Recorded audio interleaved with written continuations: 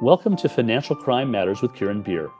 I'm Kieran Beer, Chief Analyst and Director of Editorial Content for ACAMS, the world's largest membership organization for anti-financial crime professionals. In this episode of Financial Crime Matters, I talk with Anjana Rajan, Chief Technology Officer at Polaris, a non-governmental organization that fights human sex and labor trafficking. We talk about Polaris's historic mission and accomplishments, and how Anjana, as Chief Technologist, is updating that mission to attack the rising wave of online exploitation of vulnerable individuals and groups. I hope you find the podcast informative and will subscribe to the series either on Apple Podcasts, Amazon, Spotify, or SoundCloud. Here we go. Well, it's my great pleasure today to be speaking with Anjana Rajan.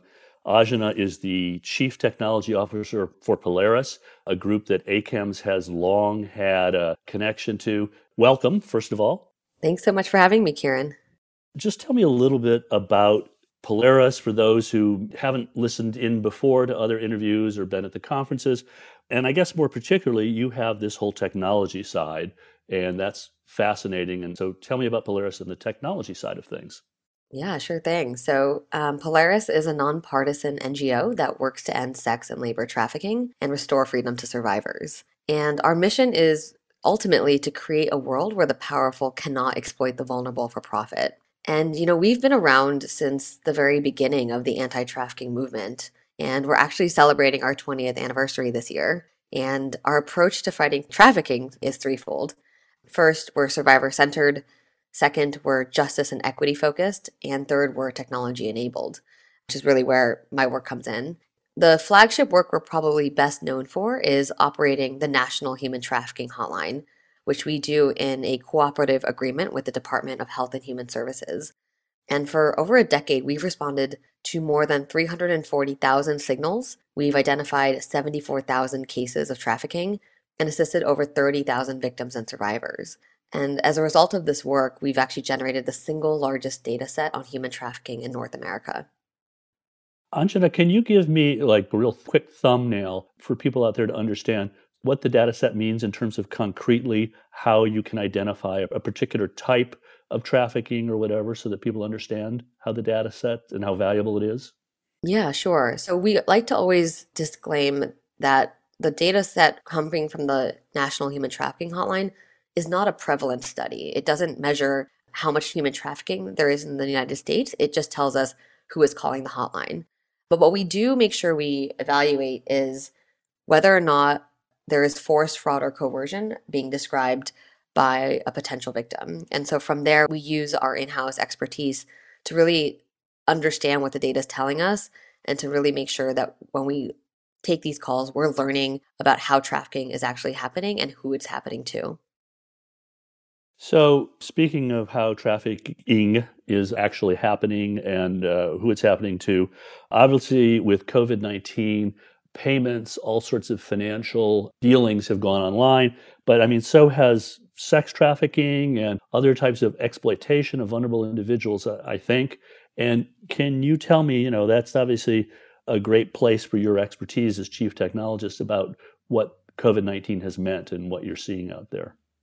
Yeah, one of the consistent truths about human trafficking is that it's profoundly adaptable. If you shut down one venue, the traffickers will find a new one. And wherever there are vulnerable people and communities, there will be someone who finds a way to exploit them. So yes, you're absolutely right. Technology has impacted how trafficking happens in the pandemic. And our latest data shows that online recruitment into trafficking situations increased by 22%, which is really significant. And during the lockdowns, recruitment of victims from more common sites like strip clubs and foster homes and schools, understandably went down drastically, while the internet was reported as a top recruitment location for all forms of sex and labor trafficking. What was most notable in our analysis was that Facebook and Instagram specifically were the primary methods of trafficking recruitment in 2020. There was a 125% increase in reports of recruitment on Facebook over the previous year, and a 95% increase on Instagram. So to me, as a CTO, what this data makes me think a lot about is the business of human trafficking. And a few years ago, Polaris wrote a report called the typology of modern slavery. And in this report, we identified 25 business models of sex and labor trafficking, which just goes to show how trafficking happens in plain sight in this country. And so it's really easy to see that when a technology becomes deeply embedded in our economy, it naturally becomes the medium in which human trafficking happens. And that's what our data is showing. The recruitment of victims happens online. The marketplace for exploitation happens online. The profits earned for this crime are exchanged online. And so that's the bad news. But the opportunity this presents, though, is that technology can and should be used to fight human trafficking at scale. And so that's really what makes my job so interesting, is being able to take a piece of technology that's been weaponized against a victim and repurpose it to restore their freedom and their power. I know that you are a cryptographer, and while I am sometimes confused what that exactly means, I'm sure you can make it clear in the course of answering this question. You mentioned you brought in cryptocurrency, you've talked about the web, and we're talking about this whole new idea of the web, Web3. I think for those of us that are not as technically savvy, we're just starting to hear about Web3. But tell me a little bit about where we're going with how everything is going to be internet, I suppose, in a way, and how that affects human trafficking. The internet of today is currently in its second generation, which we call Web 2 or Web 2.0. And Web 2 is a bit of a double-edged sword. On one hand, it's obviously driven transformative innovation, and that's clearly, benefited society. But on the other hand, it's been this conduit for some of the darkest sides of human behavior. And we've seen that over the past few years. We've seen Web 2 platforms play a role in enabling a rise in some really bad things like human trafficking, disinformation, genocide, violent extremism, just to name a few. And so I've been thinking about this a lot, and to me, the root cause of these problems, particularly as it pertains to human trafficking, is systemic. And at its core, it's the result of a fundamentally flawed internet architecture and broken incentive structures that enable the powerful to exploit the vulnerable for profit. So while all of this has been happening, a third generation of the internet has been emerging, and we call that Web 3. And this is built on principles of decentralization and transparency and cryptography, which is just simply the study of secure communications and encryption. This goes way beyond just cryptocurrency and decentralized finance. It's actually about rethinking the entire internet economy. And unsurprisingly, this has introduced a pretty fraught and partisan debate on whether or not Web3 is good or bad. And so Web3 advocates feel optimistic that this new internet architecture is going to put power back into the hands of the people, while Web3 critics are skeptical that this is, nothing more than an empty Ponzi scheme used by criminals. And so where does Polaris stand on this issue? So as a cryptographer, I largely believe in the potential of Web3 to help restore economic justice to victims and survivors, because I think a big part of being survivor-centered means protecting their privacy and empowering them with autonomy. And I do think that cryptography is a very values-aligned technology. But as a human trafficking expert, I also think that Web3 only offers the possibility, not the guarantee, of an open and equal society. I don't think it yet protects the most vulnerable people in our communities. And those include people who have suffered from sexual abuse, labor exploitation, systemic racial discrimination, and other forms of violence. And what's really important to remember here is that survivors of these forms of trauma have always faced and will continue to face challenges to restoring their freedom and holding their perpetrators accountable for their crimes. And so even as these new Web3 technologies emerge, there is a high risk that exploitation and abuse will persist unless we intentionally design the technologies to protect them from the jump.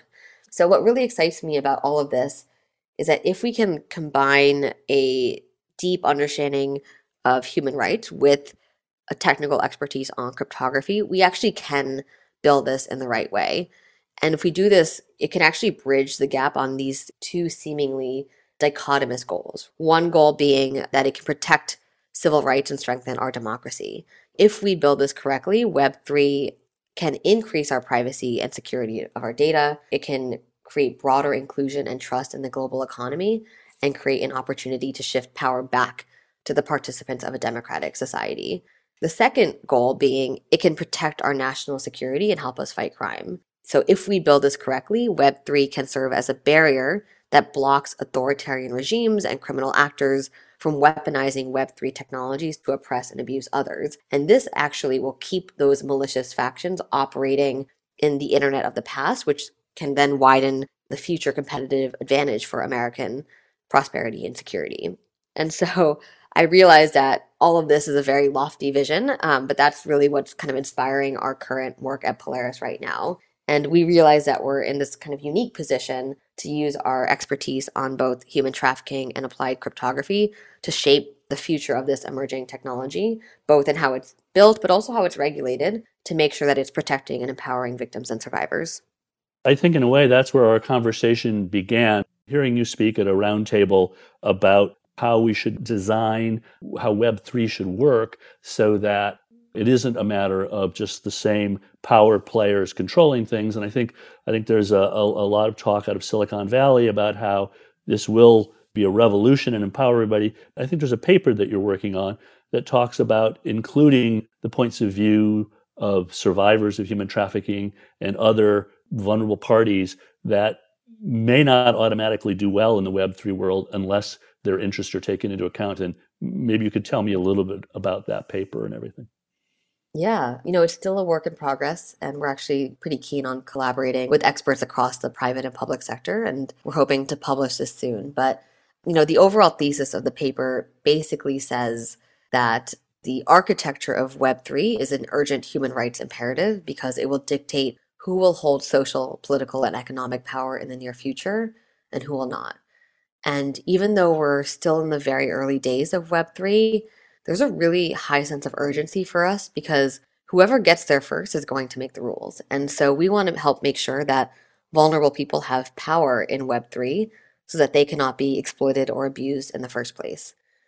And so the paper has 3 chapters focused on 3 themes: sex trafficking, labor trafficking, and financial systems. And that is intentionally modeled after our 10-year vision to combat human trafficking, which we call the Big Fights, which aims to prevent victimization before it happens.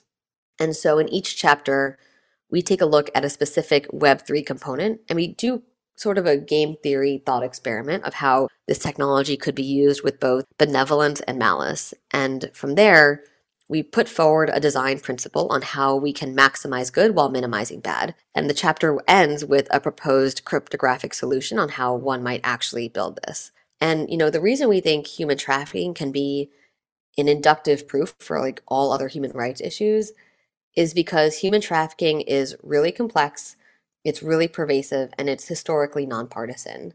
So if we can design Web3 for this particular vulnerable population, then we can scale this to other issues like terrorism, climate change, gender-based violence, public health, election security, and so on. And so that's kind of what excites us about getting this paper out. So, you said there's 3 chapters, and tell me, for instance, maybe there's some particular, wisdom or insight that you can share now. What about with regard to NFTs fit into this, which is kind of all the buzz is about NFTs? Yeah, so our first chapter focuses on sex trafficking. The Web3 component that we analyze is NFTs, or non-fungible tokens. The design principle we propose is a concept we call ownership with consent. And the cryptographic solution to build this uses a method called threshold signature schemes. So what is an NFT, right? An NFT uses smart contracts on the Ethereum blockchain, which is just a fancy way of saying writing a computer program. And this represents ownership of unique items. And the most common applications we've seen of NFTs are digital media, so things like photos and videos and music. And when you think about Web 2, the internet we currently are using, the content created online is owned and monetized by the technology platform that distributes it, right? So if you post a reel on Instagram, it's Meta who actually profits and owns that. And this puts the content creator at a disadvantage because they can never really fully own or fully profit from their own creations. And so that's what's making people excited about NFTs, right? And there's 2 reasons for that. First, they are compatible across any application, which means that it's really shifting power away from the distributor and back to the creator. And second, they have this native cryptocurrency, in this case Ethereum, that's built in that drives monetary value. But even without this middleman platform controlling the distribution, the concept of digital ownership is still really complicated. Like, should a photo be owned by the person who took the photo or the person who is a subject of the photo? Many of us would agree that the subject should also share in the ownership and profits of their own image. And we've actually seen this conflict manifest in real life many, many times.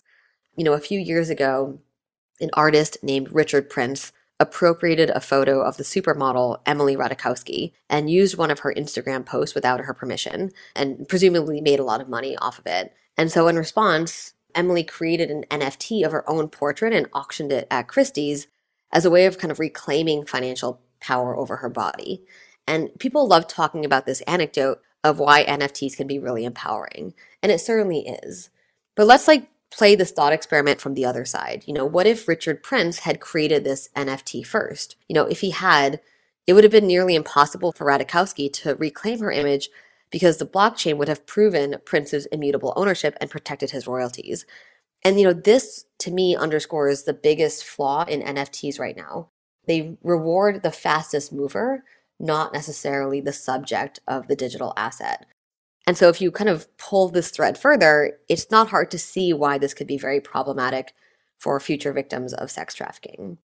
And so the question we pose in the paper asks, what if we could architect NFTs in a way such that both the creator and the subject must mutually consent in order for photos and videos to be monetized?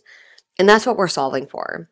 I won't get into the nitty-gritty of the cryptography, but essentially the idea is for any NFT platform to verify the subject's identity in the photo using the blockchain's consensus voting protocol. Then, using something we call a Shamir secret sharing scheme, they can deconstruct the photo's key into shares and give a share to the creator and the subjects. And then finally, require all parties to enter their signatures in order for the key to be reconstructed, which means that the photo can only be posted if all parties consent. And so I'm obviously simplifying this a lot, but the paper goes into that math. And what I'm really excited about is that this doesn't fight the innovation, it embraces the innovation in order to protect the vulnerable. And so if we can work with Silicon Valley to implement this and work with regulators to figure out how to properly regulate this, it could prevent child sexual abuse material or non-consensual illicit images from even getting on these internet platforms in the first place. And that, to me, is fundamentally game-changing and exciting. Well, that is exciting. And I think it also points out the great need that there is for technologists like yourself to be working in the nonprofit sector, just to even give a more level playing field for the public at large in terms of where we go with Web3. And that leads me to ask, is there anything in summing up the kind of role that you have and what you would say to others out there with your kinds of skills about working for not-for-profits and the importance of this and where we're going in terms of social justice with regard to technology? Yeah, well, I will do my shameless plug. One way to help is by joining our team. We're actively hiring across a range of roles, from engineering to data science to digital marketing and hotline advocates. So if you're interested in applying, go to polarisproject.org/careers just to see our job postings. Another shameless plug is that you can be part of this movement through your financial support. Like I mentioned earlier, human trafficking is a financial crime, and shifting power and money back into the hands of survivors is how we restore power back to them. And in light of all of this work we're doing on Web3, we recently started to accept cryptocurrency donations so that we can not only use those funds to serve victims and survivors directly, but to also study and understand this technology and economy firsthand. So you can go to polarisproject.org/crypto to contribute. But I think, even if those are not things that you're able to do, I think one thing to realize is that human trafficking is what happens when all systems break down. It's the end result of inequity and injustice that makes people vulnerable in the first place. And so as we think about fighting human trafficking, we should realize that it's actually deeply connected to so many other issues. And so recognizing that as we fight for equality and justice for the vulnerable in any form, that is contributing to the fight. And so anyone who's working towards those goals is really doing a great thing for victims and survivors. Well, Anjana, you're certainly doing a great thing for victims and survivors. Thank you for the work that you do. Thanks to all the folks at Polaris. And thanks for being here today. Thanks so much for having me. Thanks for listening to my conversation with Anjana Rajan, Chief Technology Officer at Polaris. I hope you found what you heard compelling and will subscribe on Apple Podcasts, Amazon, Spotify, or SoundCloud so that you'll receive an alert for each new podcast. Because financial crime matters to me and to you. See you next time.